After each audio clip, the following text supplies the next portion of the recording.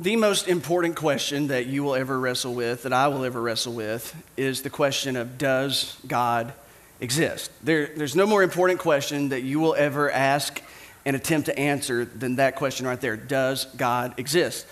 Statistically speaking, over 70% of the people who live on this planet answer that with an affirmative. They say, yes, I believe that God exists. I believe there's something transcendent outside of myself, greater than myself. I'm not sure if it's personal, impersonal force, but yes, if you're asking me, do I believe if God exists, I believe that God exists. And statistically speaking, that would be many of us. And for some of you, maybe you've not made up your mind yet, but that is the most important question you will ever ask and answer. Does God exist?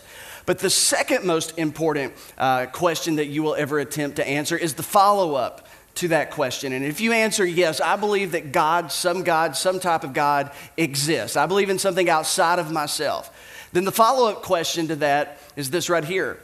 Then what is God like? If God exists, then what is God like? If I believe that God exists, then is he personal? Is he impersonal? What are the characteristics of this God? What's the personality of this God? What is God like? And every single one of you have an answer to that question, whether you think so or not, because there are things that roll into your heart and there are things that roll across your mind whenever you think about this question, what is God like? And your answer to this question has a lot to do with your past, and it has some to do with your present.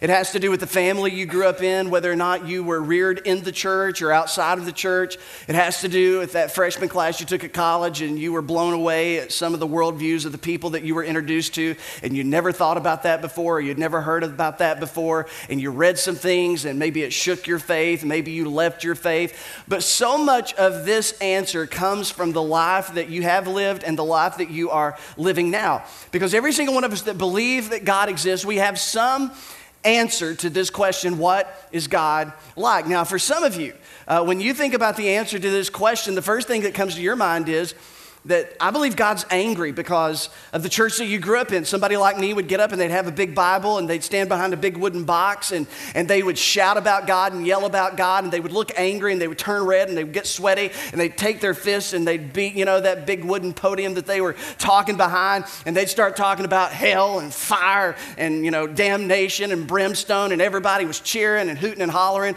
like it was their idea of a perfect day at the park, hellfire, brimstone, God's idea of a great picnic. And it was just disconnecting for you because everybody in the church seemed angry about something. And so you assume that God must be angry, and you assume that God gets angry every time you mess up. And if you're anything like me, you know that you mess up all the time. So God must just be perpetually angry.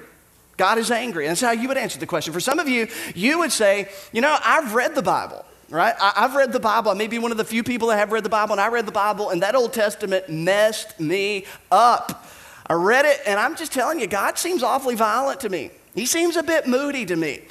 He's a little bit pro-war for my politics. And I listen and I watch. I've watched movies about the Bible. I've read the Bible. And I'm just telling you, God is a little too violent for my taste, because that's what I think about when I think about God. I just think about this Old Testament God that I can't shake off of me. I just think of God being violent. And then for some of you, when you think about God, you think of a God who's just not interested. He's just not interested. Because once upon a time, you prayed for God to get involved in your life. You prayed for God to do something. You prayed for God to heal someone. You prayed for someone not to die. You prayed for something not to happen again. And what happened? The thing that you prayed not to happen. And you concluded that God just isn't interested in your life. And you give that the benefit of the doubt, that at best, he's just not interested. At the very worst, he's just cruel.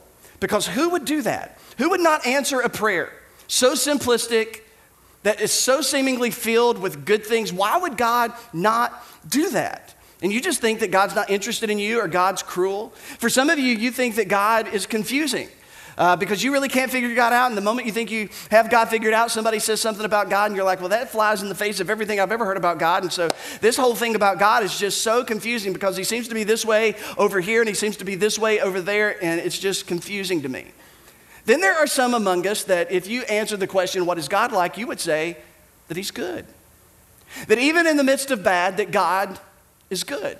And that God can take the bad going on around us and the bad going on within us, and God can turn it for good because you believe that God is good. For some of you, you would say, I believe God is patient because I've tested his patience.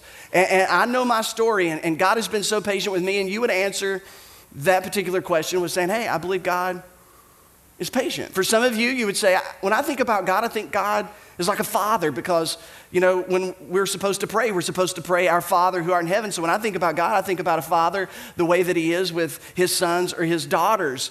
Some of you, based on the type of church you grew up in, when you think about God, you think holy, you think perfect, you think righteous, you think that God is light and in him there is no darkness whatsoever, and that's true, and that's the first thing that comes to your mind. For others of you, you think God is powerful, nothing is impossible, he's a God of miracles. And it goes on and on and on and on. This is a question we have to wrestle with. What is God like? And at some point in your life, you will have to answer this question for you, maybe at the request of someone else, but what is God like? One of Jesus' earliest followers, a fisherman from Galilee, a guy by the name of John. John wrestled with this very question.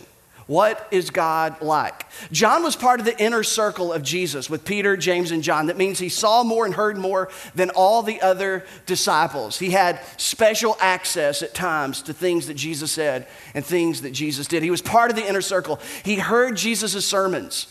He watched Jesus perform miracles. He observed how Jesus interacted with people, how Jesus talked to people, how Jesus treated people, what Jesus said to people when he looked them in the face, and even what Jesus said about people when they walked away. He observed all of that. He saw how Jesus interacted with people. He watched Jesus die on the cross, and a few days later, he became an eyewitness of Jesus' resurrection from the dead. This guy, John, this fisherman from Galilee, he became one of the leaders in the New Testament church. He became a pastor in the great city of Ephesus. Matter of fact, he penned one of 4 biographies that are contained in the New Testament of Jesus' life. Matthew, Mark, Luke, and the biography of Jesus that bears his name, John. So John is a really big deal, who saw a lot and heard a lot. He wrote one of the 4 Gospels, one of the 4 biographies of Jesus. And then just a few years after he wrote the biographies of Jesus, and a few years before that, he would ultimately be captured by the Roman Emperor Domitian. And after he's arrested, he's going to be sent to a prison colony on the island called Patmos. But before all of that takes place, shortly before that, he writes 3 letters. And we also have those 3 letters preserved for us in the New Testament. And they bear his name as well: 1 John, 2 John, and 3 John. And when you read those letters, it's as if when we read between the lines and we think long enough, it's almost as if John is wrestling before us with this question of what is God like? And he feels compelled to try to answer this question once and for all for himself and once and for all for all the Christians and followers of Jesus and non-followers of Jesus that may perhaps read his letters in the years and the generations to come. So as he thinks about what he has learned about God from Jesus, when he thinks about what he's learned about the Father from the Son, because he was there that night in the upper room when Jesus was arrested and betrayed by Judas ultimately later on that night, he was there when Jesus said, "When you've seen me, you have seen the Father." In other words, Jesus said, if you want to know what God is like, then look at me.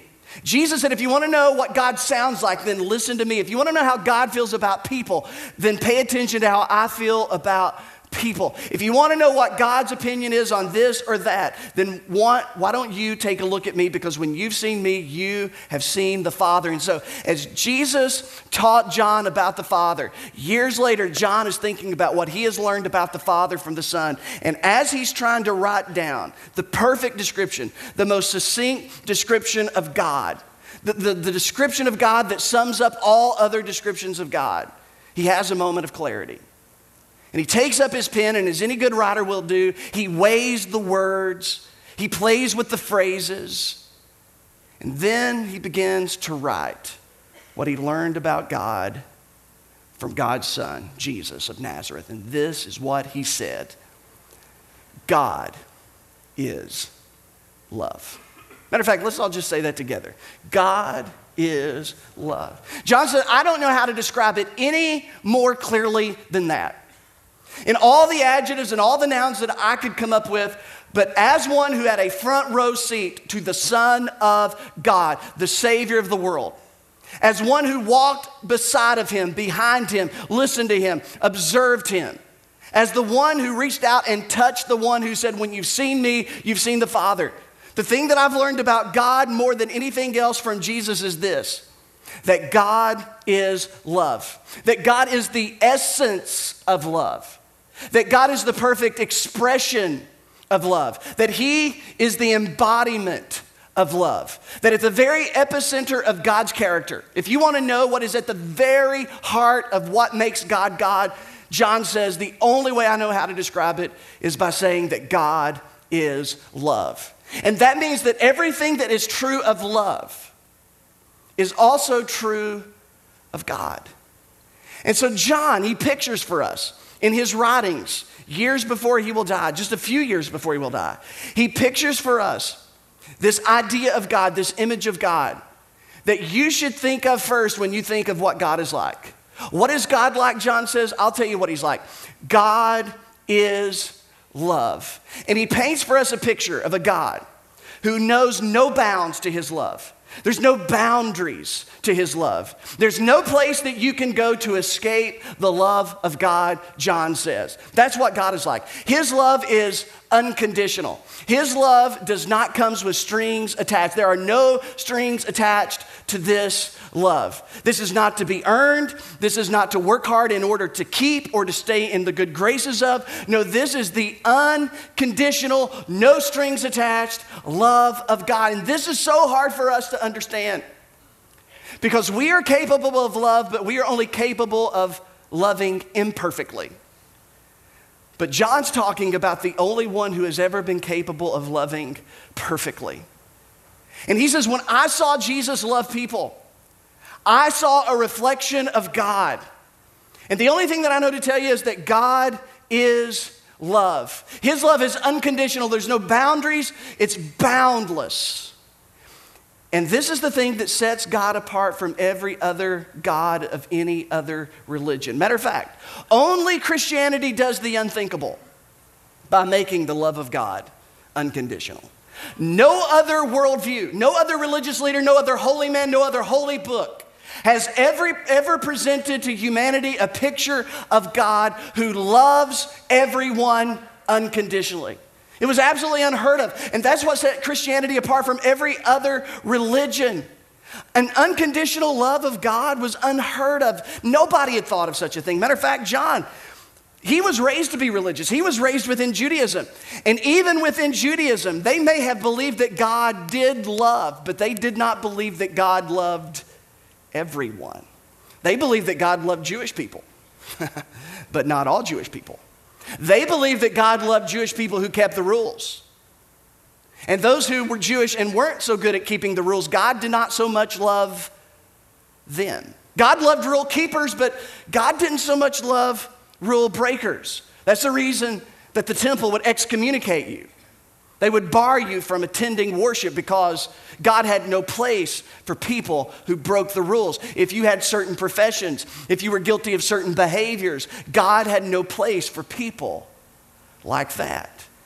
But something changed in John's ideology. Something changed in his worldview, that he was raised to believe in a God of conditional love. That now all of a sudden he will spend the rest of his life talking about a God of unconditional love. That God loves all of us collectively, yet God loves each of us individually, but he loves every single one of us, most important of all, unconditionally. And if that's true, if it's true, then this is what that means. It means that there's nothing that you can do. There's nothing that you can do to make God love you more, and there's nothing that you can do to make God love you less. Think about that for a moment. Think about if this is really true. If this is really true, that you can't make God love you more no matter how well you behave, no matter how many rules you keep, and if it's really true that you can't make God love you less because of the things you do or don't do, think about the implications of that. Think about how revolutionary that is. Think about how this flies in the face of what we even want to be true. We think that this is not rational, this is not logical, because this is how we love. And we place upon our ideas of God our experience of love. And there seems to be things in the way that we love that can make people be more lovable. or it can make people seem more unlovable. But John says, don't confuse your imperfect ability to love with God's perfect ability to love you. If you want to know what God is like, God is love. And if this is true, that means that no matter what you have done and no matter who you are, God loves you. Think about that. Think about that, how that may fly in the face of everything you've ever heard about the Jesus of Christianity, the God of Christianity. That no matter what you've done or no matter who you are, God loves you. That God loves all of us with all of our baggage, all of our doubts, our anger, our questions, our insecurities, our pride, our arrogance, our self-sufficiencies. That means that in the midst of all of that mess, God loves us still. It means that God loves you and God loves me just the way you are. Not the way you're supposed to be, because none of us will ever be the way we're supposed to be in this life. Imagine if this is truly true, that God loves you even when you have a hard time loving yourself. Even when you have a hard time looking in the mirror and you know your story, you know your past, you know your failures, and even when you can't hardly even stomach yourself, much less love yourself, God loves you even when you don't love you. And God loves you even when you feel like no one else in your life loves you. If this is all true, it means that God loves us not because of who we are, but because of who He is. And this changes everything. If it's true that God loves us, it can't be because of who we are. It must be because of who He is. And John says, that's why I want you to not miss this. God is love. It's the essence, the expression, the embodiment of love. Everything you think about love, everything you know to be true about love, it is true of God and so much more. Because you can only understand such a small, imperfect piece of love from your perspective, but God is perfect love. And that's the reason Jesus looked at His disciples and said, okay, here's the most important thing you can do. I want you to go love others the way that I've loved you. Why did Jesus say that? Why did He say that the most important thing is for you to go love other people? If you're a Jesus follower, I want you to go love other people. I want you to love those who are unlovable. I want you to forgive those who've done the unforgivable. Why? Because Jesus knew that the most perfect expression of God in this life is when we love one another. And when we forgive the unforgivable, and when we love the seemingly unlovable, we give off the clearest reflection of God that this world will ever know. And when we love people that way, it reflects for them and for us the way that God has loved us, and He loved us in yet a greater way than our capacity to love each other. That's the reason Jesus told stories about a father. And He said, when you think about God, think about a father whose son went off into a far country.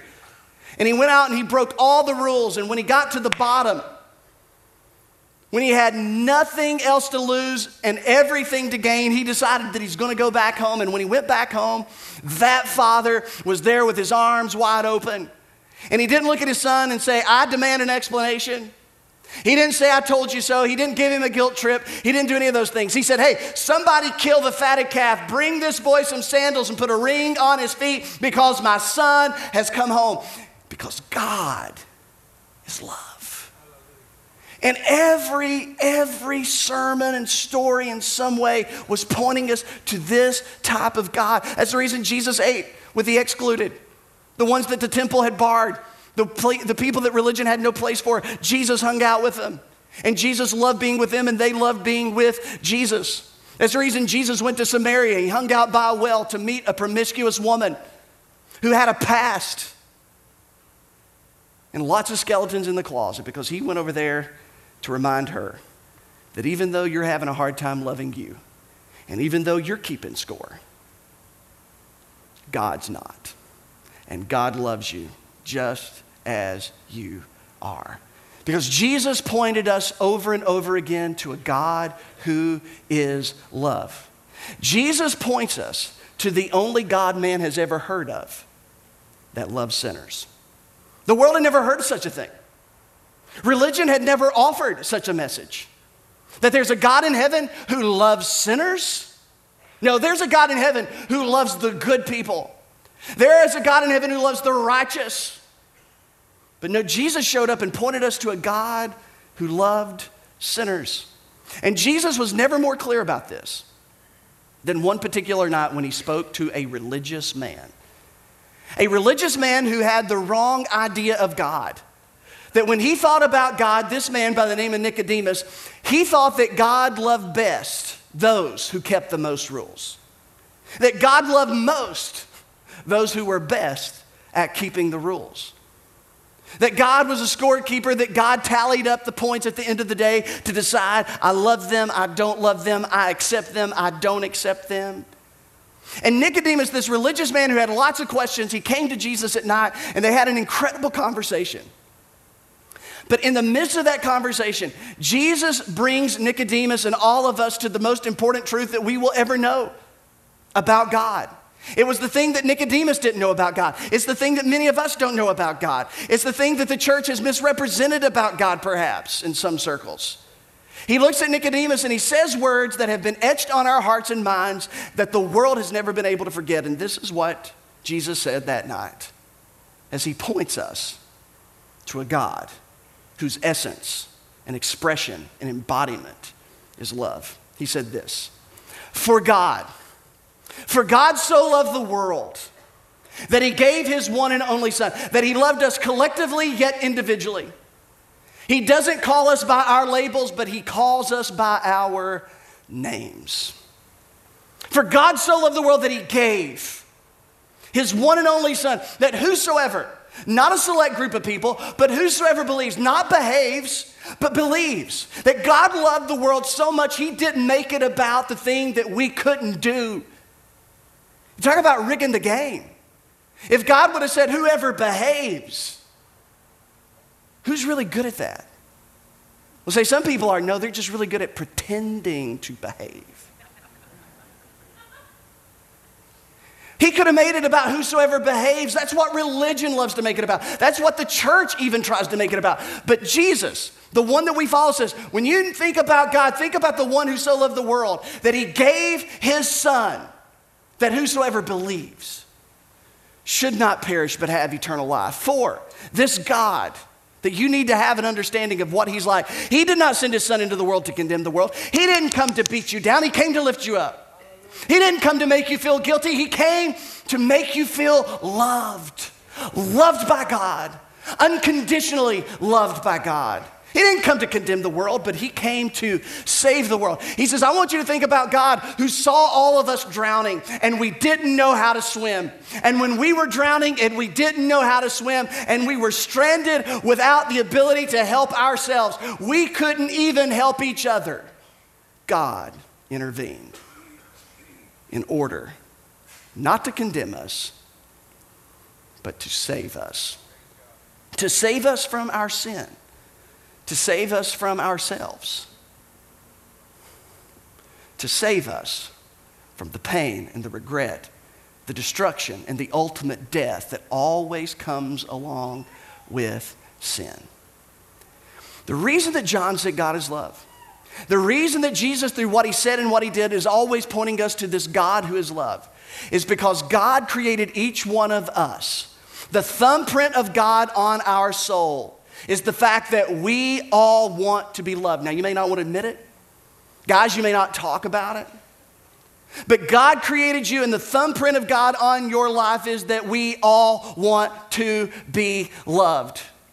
And whenever we see love, we are drawn to it. Whenever we see love, we are attracted to it. Whenever we see love expressed in some way, it causes us to take a step in that direction because the thumbprint of God on your heart and my heart is that we want to be loved.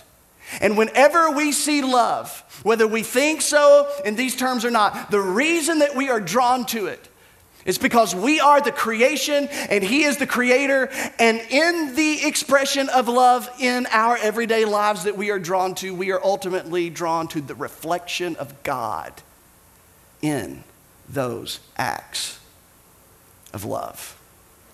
It's hard to define love, but we know love when we see it. And Jesus painted this picture of God because you and I will never know how much someone cares about us. You will never know how much someone cares about you until you see how much they are willing to sacrifice for you. Love requires a sacrifice. And whenever we see someone choose to love, because love is not a feeling, it is not something you stumble into, it is not something you fall in and out of. Love is a choice, and when we see someone choose to love, and when we see someone who chooses to sacrifice themselves for the benefit and the sake of another person, we are drawn to that. Why are we drawn to that? Because in that expression, we see the reflection of God, even when we don't think about it in those terms. Whenever we see someone put themselves in front of someone, we are repelled by it. Whenever we see someone who puts someone else as more important than themselves, we are attracted to that. Why? Because it is the reflection of God that we are drawn to. See, I could try to tell you what love is. And Jesus could have spent his time trying to describe what love is. But he knew that for love to be known, love must be shown. That for love to be known, love must be shown. That we can't always describe it, but we know when we see it. And when we see it, we're drawn to it. Because in that is a reflection of God's love for all of us. I was introduced to a story of this type of love about a year ago in one of the small groups here at the Creek Church.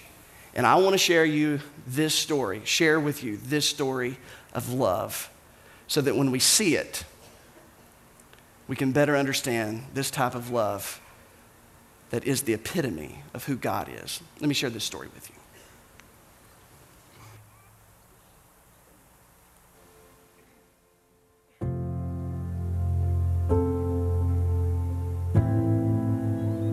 When you hold your child for the first time, there's nothing on earth that can prepare you for the love that you feel for your children.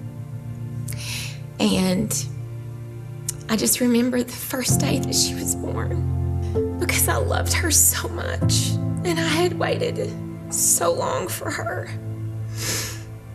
And I'm so grateful that he gave me her because I had no idea what would be ahead for us. I had this precious 6-month-old baby, and I was going to be pregnant any day.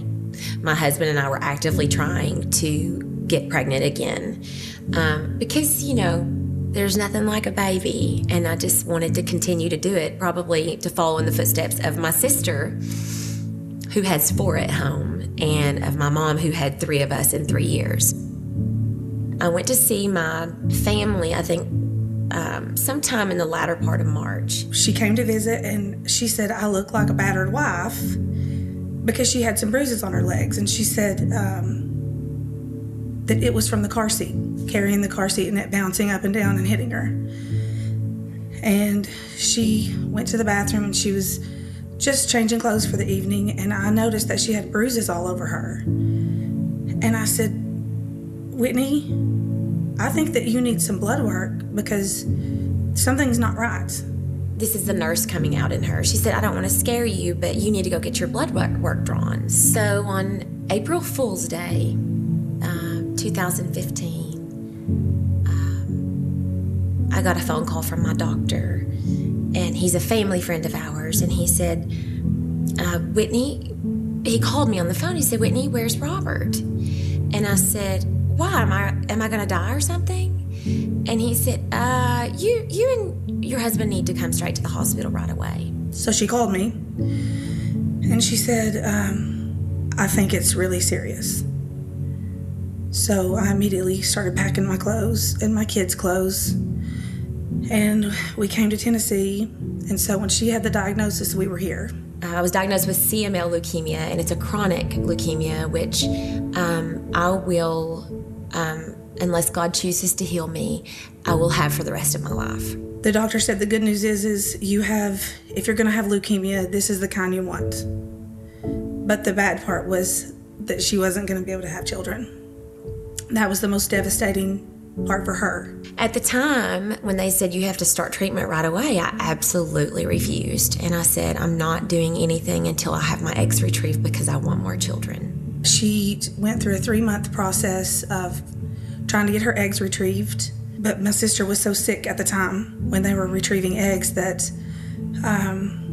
it just was not likely that the egg would be a success. And she would not take her leukemia medication because her goal was to have another child. You know, God gave me that passion and the love for my child, and I just could not let it go. The leukemia, no big deal. Losing my hip was not fun, and it was very painful, but I was still so focused on what I felt like was supposed to happen. It's so hard when someone says that you can't have more children. And I just wasn't ready to stop trying. I was devastated for her because I had 4 children at home of my own, and I know the dream. You know, I got to live it, and so I knew the desperation that she felt, and that's why it was so immediate in my heart and mind that I can do this. I've been pregnant. I can. This is the least I could do, and that for me it was a way that I could help her. It was the only thing that I could think of that I could do to help her. My sister said, I'll have a baby for you. When she suggested this, I said, Lee, this is it. I love the concept of you wanting to carry my next baby, but there's a major problem. You have 4 children and a husband that needs you, and it's just not possible. I did not want her to do it at first because I was worried for her. She's not a young mother, and I didn't want her to take the risk. Because of my age, the doctor said the odds were really low. I think it was 10% or less. She really wanted to do this, and most importantly, we wanted to make sure that our husbands were both okay with it. I mean, I love Whitney too. We all love Whitney and Robert and each other, and as long as the doctor said that Lee would be safe, why not give such a gift? I realized she was sincere. She really wanted to do this. This was really something that, you know, that sheer love. I mean, that's all it really boils down to, is just sheer love and absolute, you know, just love for your sibling, love for your family, and wanting to do what her sister couldn't do. And I saw that in her. And so we went forward from there. So when we started the process and it failed the first 2 times, I had really lost hope. And then on the 3rd time, I remember my sister looked over at Robert and said, I just want you to know, because the chances are so low, 10 to 15% chance, I'm 39. If I get pregnant, you need to fully understand and acknowledge that this came from God. This child will be our miracle. And I almost, for a second, just put it out of my mind.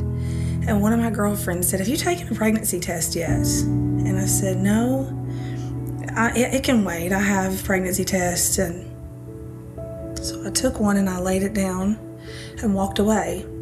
And I came back in the room and my knees just about came out from under me. She called and said, hey, sissy. And I was like, hey, what are you doing? She's like, well, I'm just sitting here. I'm just pregnant. And I was like, whatever, you know. And she said, Whitney, I'm going to send you the pregnancy test. I'm pregnant. And she wanted me to be very excited. And she's like, Whitney, you don't even seem excited about this baby. And I said, well, if you've been through what I've been through, you just know that anything can happen.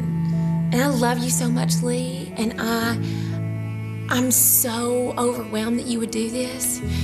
I'm so afraid that you're going to call me and give me some news that I'm preparing myself now to be able to handle. So, you know, with each month, she kept getting bigger and bigger and more and more and more pregnant. And here we are. There have been nights that I have laid in bed and felt him moving and been very tearful. Because biologically, he's mine. Even though he's my sister and Robert's, he is partially, in my heart, always going to be, you know, very special. And so I've thought, how hard is this going to be to walk away from the hospital and say goodbye? Not goodbye, but there's only one more night that I get to lay there and feel that. So that's been hard. But it is so worth it. And I can't wait to say goodbye to him and let him go to his mama. Because it's the answered prayer. It's what we all begged for. We were at church, and on the screen it popped up and it said, "You will never regret what love bids you to give away." And I read it over and over and over, and I thought, there is no way that says that, because I felt like it was intended solely for me in that moment, because I needed to see that. And it just made so much sense, because I will never regret this. And it has been done out of love.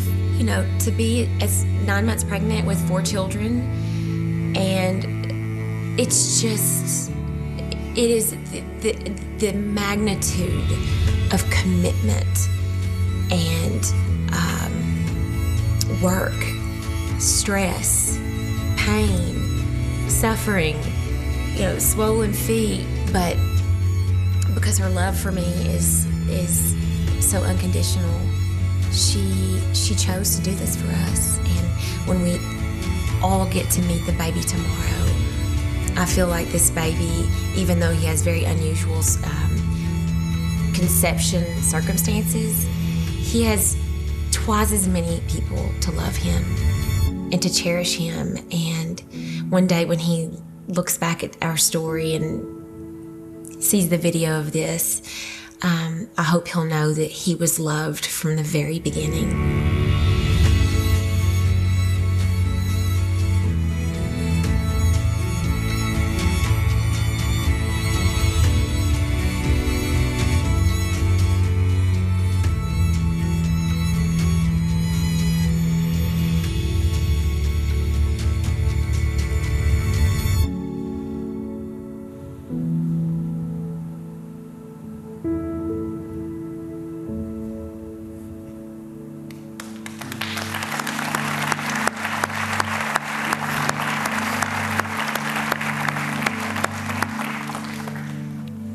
There's a reason why we love stories like that. And it's just not because that it involves a baby and a mother who prayed for a baby. And it's just not because of Whitney and Lee and the love that they have for each other and the family and the love that we see in that family. But more than that, the reason we're moved, the reason that we are drawn into stories like that, because in there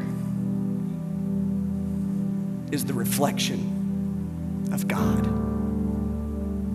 That God loves us in such a greater way.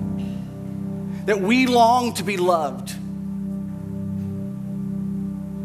And when we see it, we're drawn to it. C.S. Lewis said that every beautiful story is beautiful because it ultimately points us to the greatest story of all. And wherever we find beauty, wherever we find love, wherever we see it, it points us to the greater story, that God chose to love us, that He put Himself at risk. He put His life on the line, and He did the unthinkable, the unexpected, the irrational, the illogical. And He loved to such a degree that He was willing to risk all. And inside every great story of love, there are shadows, there are whispers, there are echoes of God's love for you. And that's why we're drawn to it, because John says God is love. And nobody wrote more about love than John, because perhaps no one knew as much about love as John, because he saw it up close and personal. He saw the essence, the expression, the embodiment of love in our Savior.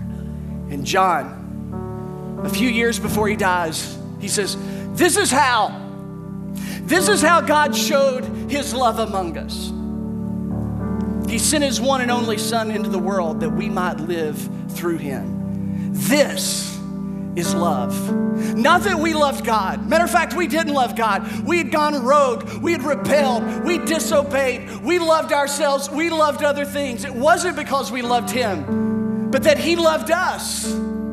And that he sent his Son as an atoning sacrifice for our sins. That in some way that we will never understand, that Jesus lived a life that we could never live. He lived perfectly, and he died on the cross in our place. He absorbed the full punishment of our sin. He paid a debt that we could not pay, even though it was a debt that he did not owe. And he that knew no sin became sin for us, that we could be right with God. That he took your sin and my sin, and there on the cross made a way that we could be forgiven freely and completely.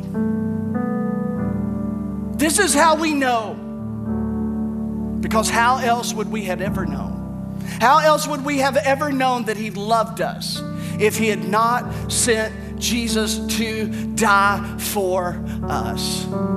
And there on the cross, as Jesus hung there, bleeding and dying in a place of perfect love, he said, even now I could call legions of angels to save me. But in that moment, he chose love. And instead of saving himself, he decided to save us. The perfect picture of love that draws us in and points us to a God who is love. And he died for us so that you would never have to doubt it, so that you would never have to question, that no matter what you do or where you go, you'll never have to wonder, does he love me? You'll never have to wonder, am I good enough or am I too bad? You'll never have to wonder, because he proved it on the cross. And the New Testament says this, that God demonstrated his love for us in this: while in our mess, at our worst, he died for us. How else would we have ever known that there was a God in heaven who loved us? God loves me, this I know, for the cross tells me so. So no matter who you are and no matter what you've done, because of what he did for you, you'll never have to question, does he love me? Love demands a sacrifice. And the only way that God could prove his love for you was to die for you. And here's the fact of the matter. God has never regretted what love bid him to give away. He's never regretted the cost of loving you. Augustine said that he loves all of us as though there is but one of us. Jeremiah said he's loved us with an everlasting love. Paul said that nothing will ever be able to separate us from this love. And Jesus himself said, I will love you to the very end. And in the meantime, you may be unrighteous, you may be unwise, you may be unfaithful, you may be unwilling, but you will never be unloved. Let's bow our heads. Let's close our eyes. What if it's true? What if it's true that he loves you just the way that you are? What if it's true that there's nothing you can do to make him love you more? There's nothing you can do to make him love you less? What if it's true that you can be forgiven? What if it's true that you can have a better life in eternal life? What if it's true that your past can be redeemed and your future secure? What if it's true that you can have a new life with new purpose and direction? What if it's true that in the lapses and the relapses and the stumbles and the perpetual falling down that he loves you through it all? What if even if you walk away, even if you wander into a far country, that even there he still loves you? Can you believe it? Not so much that he loves the person beside of you, as much as you can believe that he loves you. Father, speak to our hearts in this moment. Remind us of the cross where you proved your love for us. How else would we have ever known that you loved us?